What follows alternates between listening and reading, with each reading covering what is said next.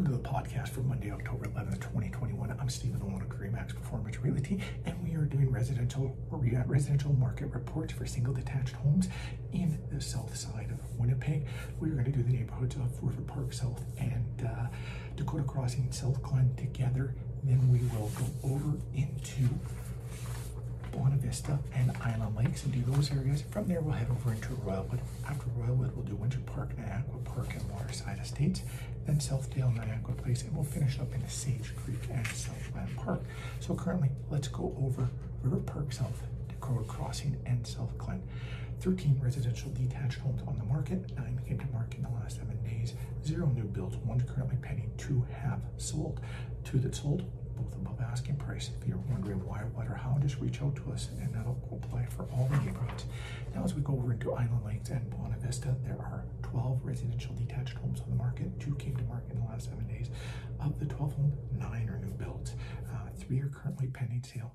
0 have sold. If you're looking for some sold data, we did full monthly reports for the month of September. Just reach out to us and we can send you those report videos. Now, as we go over into Royalwood, we have 3 residential detached homes on the market. 1 came to market in the last 7 days. 0 new builds, 0 pending, 2 sold. The 2 that sold, right at asking price. So why are some neighborhoods selling at asking price? Why are some selling above? Why are some selling below? Just reach out to us and we can go over what the difference is and how you could be selling above asking price. So let's head over to Windsor Park, Niagara Park, and Waterside Estate. 14 residential detached homes on the market there. Of the 14, 6 came to market in the last 7 days. 0 new build, 0 pending, 1 sold. If you want to know where that one sold and if it went above or below asking, reach out to us on that one and we can talk to you about that.